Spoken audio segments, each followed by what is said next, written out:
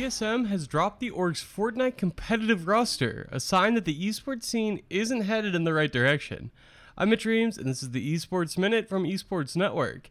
Esports Network is looking for new sponsors, and stop me if you've heard this before, but if you work for a company looking to expand its reach into esports, Esports Network has opportunities across digital media, podcasting, and video programs. Please reach out to Esports Network CEO Mark Timmick using the email in the bio of this show. TSM was one of the first esports organizations to make a major bet on Fortnite, and it was a bet that largely paid out. I remember at one point of Fortnite's popularity, TSM had something like 4 of the top 20 streamers on Twitch, all of whom were playing Fortnite primarily. Yesterday, the org announced that they were dropping the rest of their Fortnite competitive roster, which included, at this point, Macwoods, Saf, and Fernando. Now, TSM still has many of the stars that were created from the Fortnite Gold Rush, but they're all streamers at this point. Myth is still the biggest name, but streamers like Hamlins and Daquan both have large audiences, albeit they've declined alongside Fortnite. But honestly, that's true of most streamers. Alongside that group of streamers, TSM had one of the largest rosters of competitive players as well.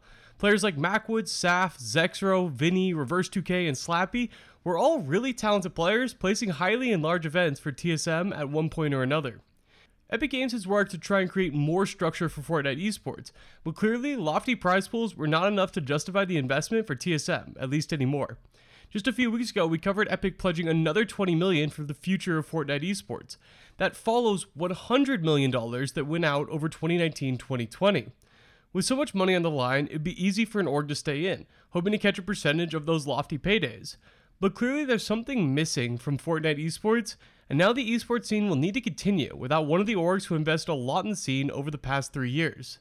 And TSM, I don't think is alone in potentially leaving the esports scene in the dust. That's all for this episode of the Esports Minute.